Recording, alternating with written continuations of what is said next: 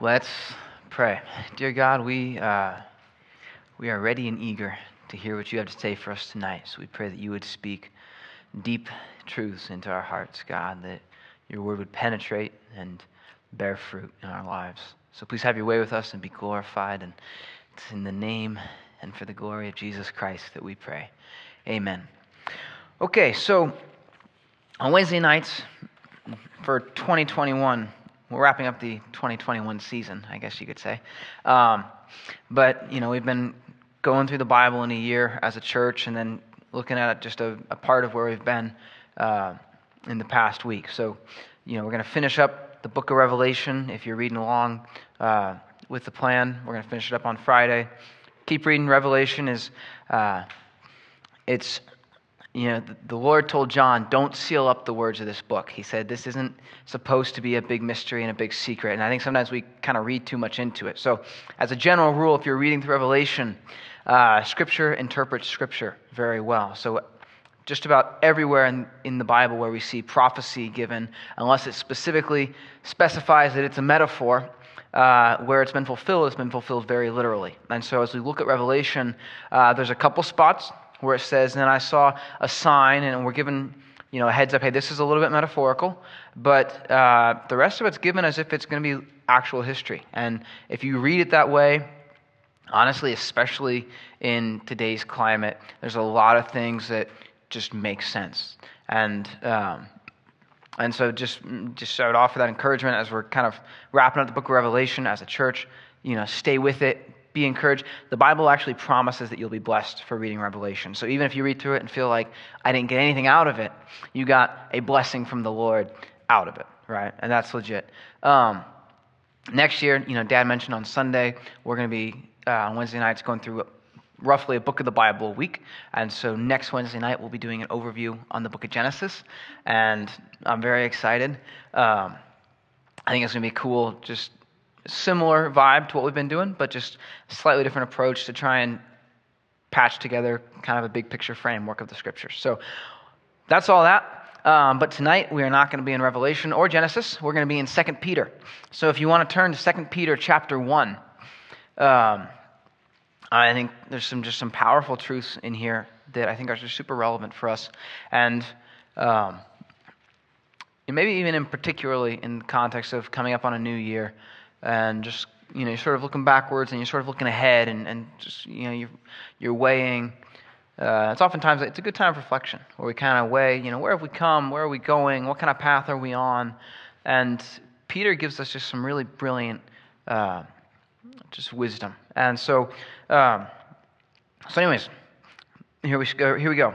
Starts off verse 1, Simon Peter, a bondservant and an apostle of Jesus Christ, to those who have received a faith of the same kind as ours, by the righteousness of our God and Savior, Jesus Christ. So who's this? So first off, you open a letter, you want to know who it's to. Who's this book to? It's to anybody who's received a faith of the same kind as Peter's, by the righteousness of Jesus Christ. So if you've received that faith, then this book is written for you. Right? And so Peter has something to say, and he's not just saying it to a person, he's saying it to you. He's saying it to you, right? He's wanting to make sure you understand this book is written for you. And so with that, verse 2, he says, grace and peace be multiplied to you in the knowledge of God and of Jesus our Lord, seeing that his divine power has granted to us everything pertaining to life and godliness through the true knowledge of him who called us by his own glory and excellence. So first off, he says, grace and peace be multiplied to you. And we've talked about this before with Paul's letters, right? The grace and peace, it's a combination of the Greek greeting of the time and also the Hebrew greeting of the time. But they're always in that order. You never have peace until you have grace. You never have peace in your life until you experience the grace of God. And so Peter offers that blessing, but he also offers an interesting thing. He says, may they be multiplied to you. And I love that idea that he's praying that God will not just give grace and peace, God will multiply grace and peace, right? Because what do you want in your life? If God's going to give you grace and peace, how much do you want, right? Do you want like the lump sum, or do you want to keep multiplying? Okay, we were talking to a guy today. He said, we were talking about money and investing and interest rates and all this fun stuff. He said, all right, question. Would you rather have $1 million right now or a penny that doubles every day for 30 days? Do you know what the answer is? You want the penny. If a penny doubles every day for 100 days, you're going to wind up with about $8 million. All right? Because it starts off, 1 penny, 2 pennies, 4 pennies, 8 pennies, 16 pennies. The first week, you're up to $5.12, right? You're like, wow, this is great. Second week, you're up to about $5,000. And third week, it starts doubling. So you go 10 grand, 20 grand, 40 grand, 80 grand. I'm doing my math. I skipped a couple numbers anyways. But it multiplies really fast. We pulled it out because Malachi's like, wait, does that work? And so we got the calculator and we hit it 30 times. And on day 30, you're going to get about $5.3 million. So if you factor in everything else you got leading up to that, it's about $8 million. But it's a penny multiplied, right? Which is great because, and so I've just been thinking about it, but multiplication, it's something very simple that we can sort of wrap our heads around, but it's something really exponential, right? And that's just multiplying things by 2. 2 is a really small number, right? What if we started squaring things, right? Like, okay, take 2 and you square it. What have you got? 4. You take 4.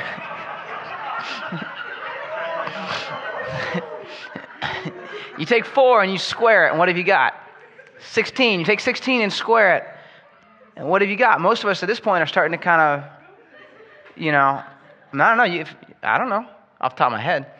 16 squared, it's probably 260, somewhere in there? 256, okay.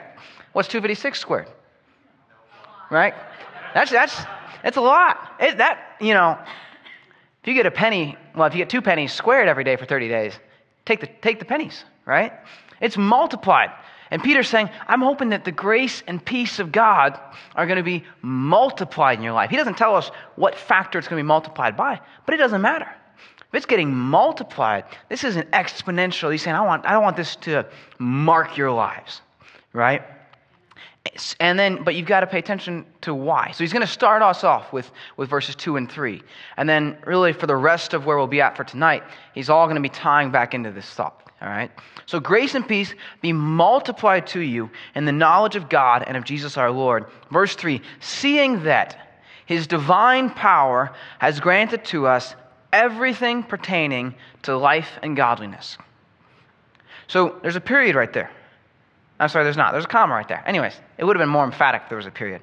But the divine power of Jesus Christ has granted to us everything that pertains to life and godliness. How much does everything encompass? Everything. Thank you. Right? It encompasses everything. So what all do we need to do to get this grace and peace multiplied to us? What all do we need to do to achieve godliness, to achieve a godly life? What do we need to do? The answer is nothing, because the divine power of Jesus Christ has given us everything, right? It is all there for the taking. You cannot change the divine power of Christ. He has given us everything, all right? And so that's the starting point. All right, grace and peace be multiplied because his divine power has given us everything that pertains to life and godliness. All right, so then he's going to go on.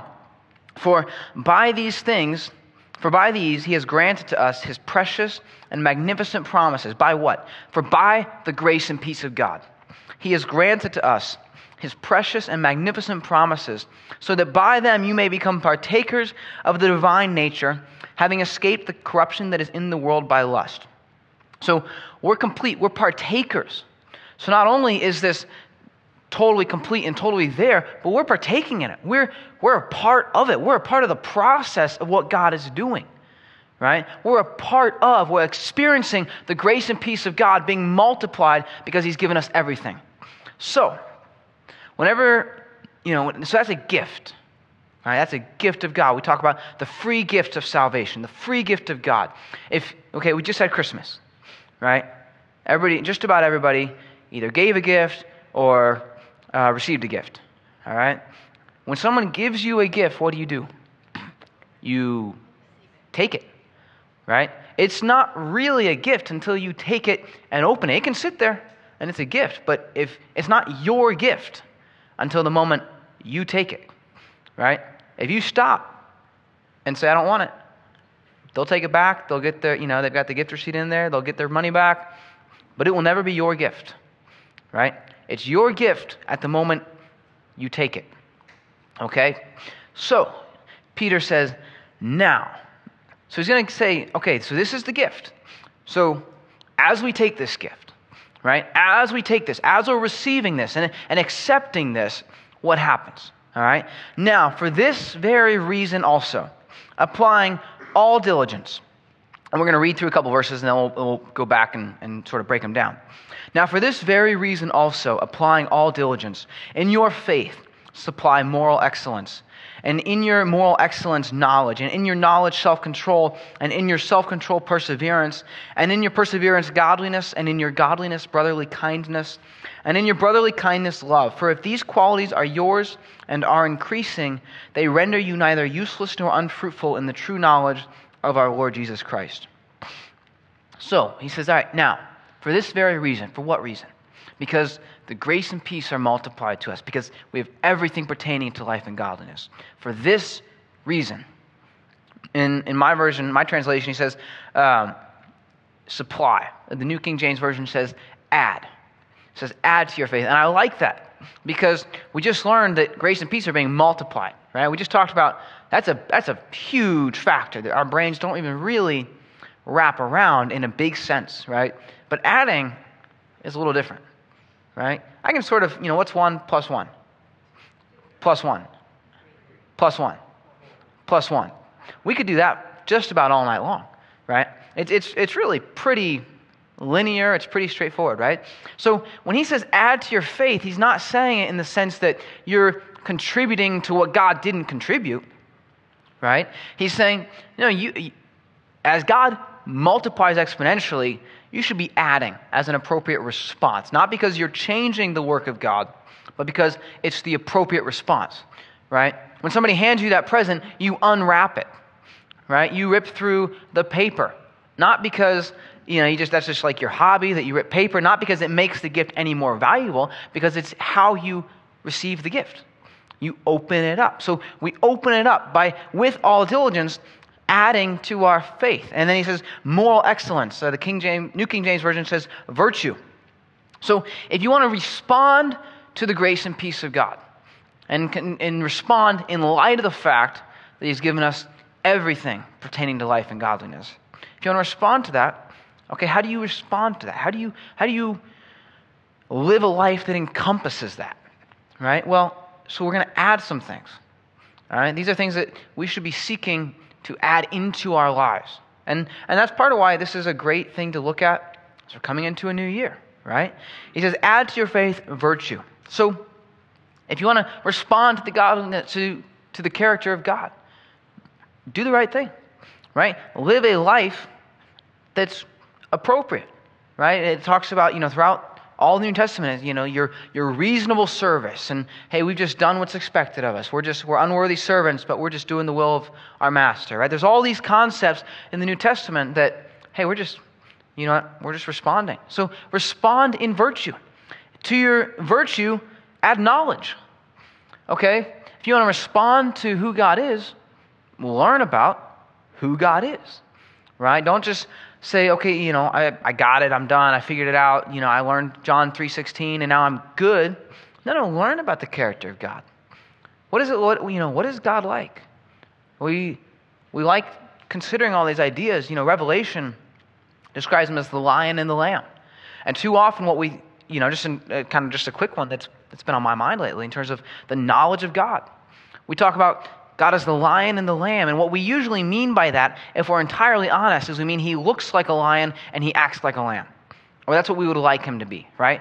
We kind of envision this, this lion teddy bear. But that's not what it says. It says he's the lion and a lamb. He's a lamb who has not lost any of the characteristics that make him a lion. He still has all the teeth, all the muscles, all the claws, all the power and the speed, right? He's got all of that. And And he hasn't lost any of it. He hasn't lost his ability or even his willingness to use any of it at need, right? But he's also a lamb.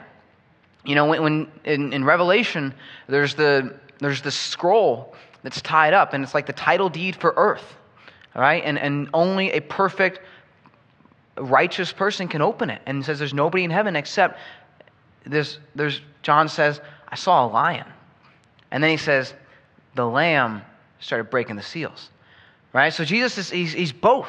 He's the lion, but as he's taking back the earth and pouring out the wrath of God, he's pouring it out like a lamb. And so how do we wrap our heads around that? Well, you add to your faith knowledge. You learn about who God is. Right? How do you learn? Well, a good place to start is in the Word of God. Right? God wrote us a whole book saying, here's who I am, in case you're interested. Right? If you want to kind of get the answers to the test, here's who I am. So we respond by saying, okay, I want to grow in knowledge of who God is, in the knowledge of holiness. To your knowledge, add self-control. The Christian life should be marked by self-control, by a willingness to deny the flesh. Right? And this is, for all of us, this is easy to say, and it's a heck of a lot harder to live out. But self-control is one of the just appropriate base level responses to who God is. Right? If the grace and peace of God are multiplied to us, we should be responding in self-control, growing in that. To your self-control, add perseverance. It's kind of the same idea, but on just a different level, right?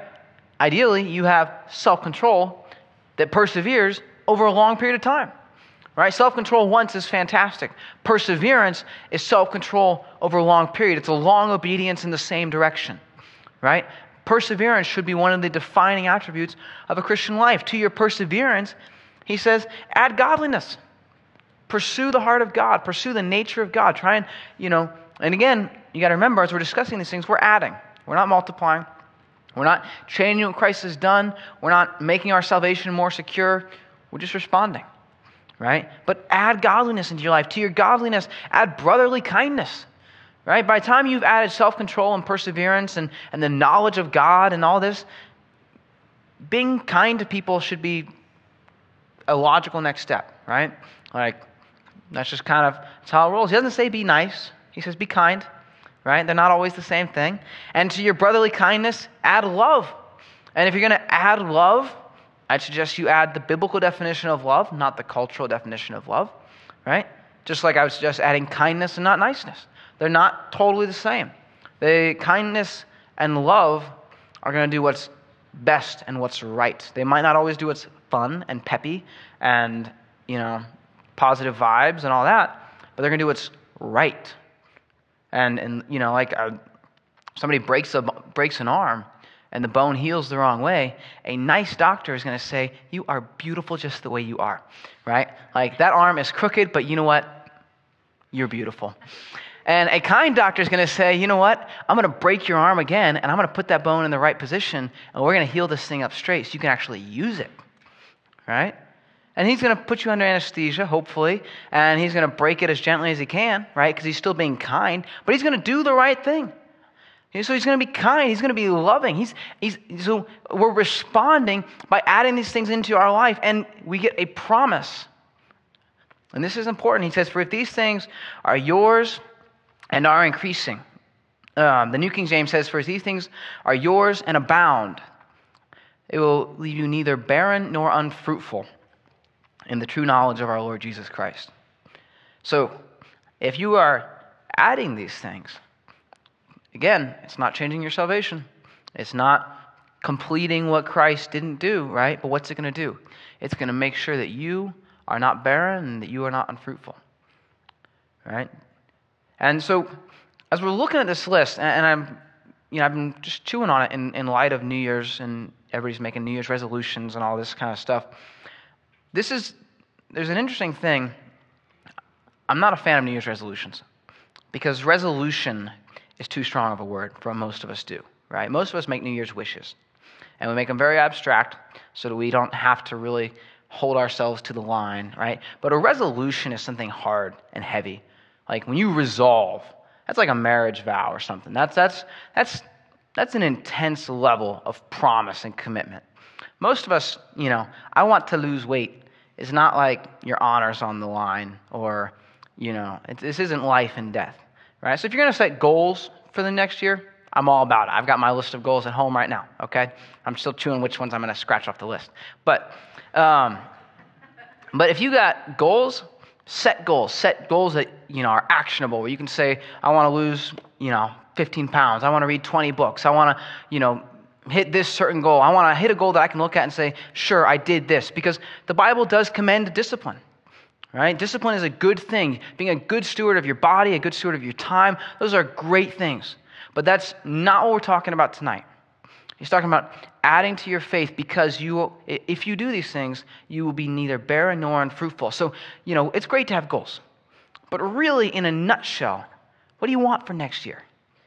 Right? What do you want? When you look back at 2022, wouldn't it be great to say, that was a year where I wasn't unfruitful, right? I bore fruit for the kingdom of God, right? So if that's your goal for 2022, if that's your goal for any point in life, where's your starting point? Well, you're given a promise regarding bearing fruit right here. Add to your faith. What? Virtue, knowledge, self-control, perseverance, godliness, brotherly kindness, and love. So now the interesting thing is Peter's giving a list, all right? But this is a list of character qualities. This is not a list of actions. Peter is not giving us a checklist. And this is important because you cannot ever check these off. You'll never be able to say, patience, got it, Perseverance, I'm done persevering now. I've done my perseverance time, right? I've had self-control. We're good.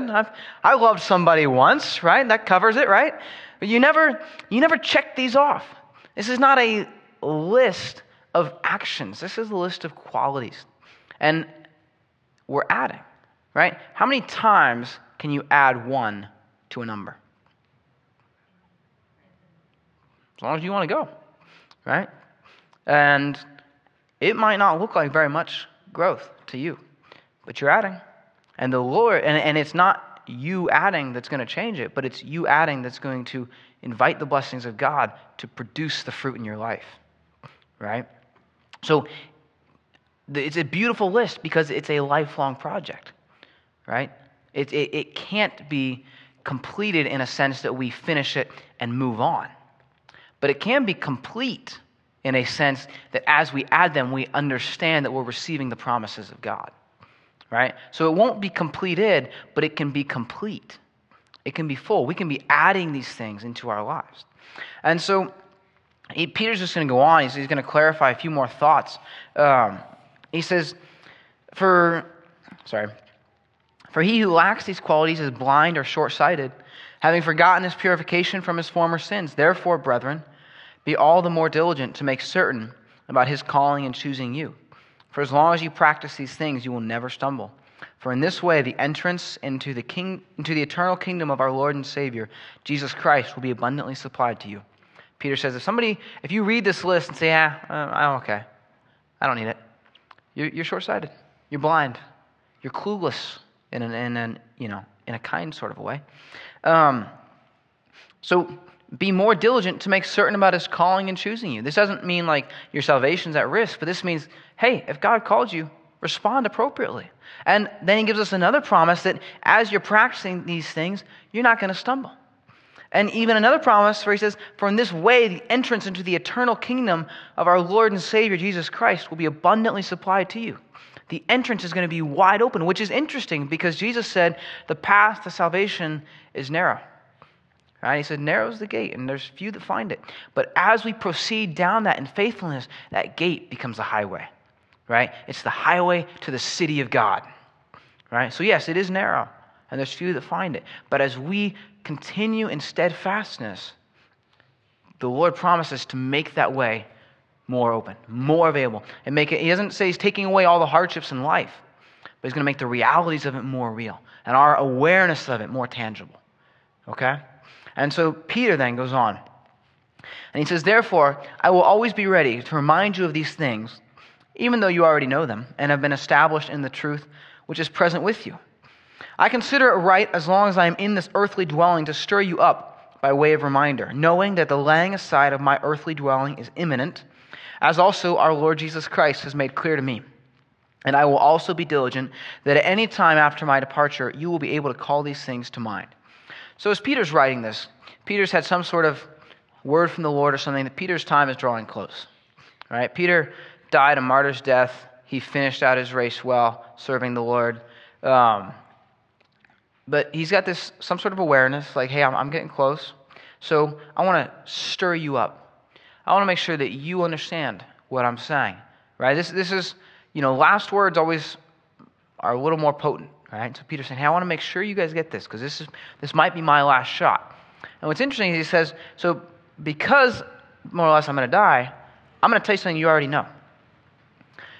Which is kind of an intriguing thought to me. Peter's getting close to death, and he doesn't say, I wanted to come up with some, final, profound insight. I want to come up with some sort of, final thing that would really just quiet all opposition. Right? He doesn't say that. What's he say? He basically says, I'm just going to repeat myself, and I want to make sure you guys know that grace and peace can be multiplied to you, and that God has given you everything pertaining to life and godliness. And I'll repeat it. And he says, I want to make sure I'll be diligent that any time after my departure, you'll be able to call these things to mind. He says, I'm going to repeat this enough that after I'm dead, you guys can still remember this. Right? So, hey, it's okay to repeat yourself if you're speaking the truths of God. Right? It's okay to repeat, it's okay. Grace and peace is written as a benediction in the Bible at least, I think, 8 times. I think more than that. It gets repeated. And sometimes you teach through, or you listen to teachings through the Bible, and it's like, man, I've heard this before, right? Grace comes before peace. You can't have the peace until you have the grace. But you know what Peter says? I'm going to keep telling you anyways, because I want to make sure that you get this. And who's you? Who's he talking to, right? We said this at the beginning. Who's he talking to? Us, right? So Peter wants to make sure that we get this, right? Peter is dead. That's just kind of, fact, right? Peter's dead. He's been dead for quite a while now. But we can still get this, right? Peter did his job faithfully. And then, as we're just kind of wrapping up, if you have a chapter break, it starts at chapter 2, verse 1, really, the flow works a little better, in my mind at least, if chapter 2 would have started at verse 19. So we're just going to read through verse 18 and then stop there. Peter says, for we did not follow cleverly devised tales when we made known to you the power and coming of our Lord Jesus Christ, but we were eyewitnesses of his majesty. For when he received honor and glory from God the Father, such an utterance as this was made to him by the majestic glory. This is my beloved Son, with whom I am well pleased. And we ourselves heard this utterance made from heaven when we were with him on the holy mountain. So Peter, where he's at with this, he's basically saying, hey, you know what? I'm getting ready to die. I'm giving you guys this benediction. And I'm not, tooting my horn or whatever. But I want to make sure you guys understand that I actually do have the authority to say what I'm saying. Right? I'm not just some Joe, whatever. I'm actually coming at this with some authority. He says, I'm an eyewitness. I saw Jesus Christ. Not only did I see Jesus Christ, I saw God the Father declare to me that Jesus Christ was his beloved Son. And in that, he's taken a kind of a flashback to back during Jesus' ministry. And so he's given us this story, but really he's reminding us of so much more. Right? Because who was Peter? Right? Peter got to watch Jesus Christ transformed on earth. He was one of only 3 people that ever saw that. Peter got to watch Jesus Christ walk on water. Peter actually got to walk on water himself, and then he promptly sank. Peter got to watch God restore him after he denied that he knew who Jesus was. Peter got to watch Jesus Christ die. He got to watch Jesus rise from the dead. Peter got to watch the power of the Holy Spirit change his life. Peter got to start the church in Jerusalem. Peter got to be the guy who brought the gospel to the Jews. He got to be the guy who brought the gospel to the Gentiles. He was the one who God used to bridge the gap, to break all the racial barriers that had held the world together. And those barriers still exist, but they cannot exist inside the church of God. Peter was the one who got to be part of that, right? Peter was the guy who, is probably the most relatable disciple out of all of them, because he makes all of us feel like, man, God could use a guy like Peter who did just about everything wrong, right? He could probably use somebody like me too, right? Peter's, a little piece of trivia, Peter's the only person who ever got interrupted by all three members of the Trinity. Peter's on the mountain, Jesus is getting transfigured, God the Father is talking. Peter starts talking because he doesn't know what to say, or Jesus is talking, Peter starts talking because he just doesn't know what to say, and God interrupts him, says, "This is my son in whom I'm well pleased, listen to him." Right? More or less, this is my son, you would do very well to stop talking. Okay? God the Father, shut him up. Jesus is talking. He talked about how he's going to go to Jerusalem and be crucified. Peter tries to stop him and say, no, this really isn't what you want to do. Jesus says, "Get behind me, Satan." Okay? Peter goes to the house of Cornelius. He's sharing the gospel. The Holy Spirit comes down in the room in the middle of Peter's sermon, and everybody starts speaking in tongues, and the sermon never gets finished. Right? Peter gets used by the Lord in ways that few of us can, really in ways that none of us are ever going to get to experience. Right? Jesus told Peter, "I'm giving you the keys to the kingdom." And Peter got to be the guy who brought the gospel really to the world like nobody else ever has.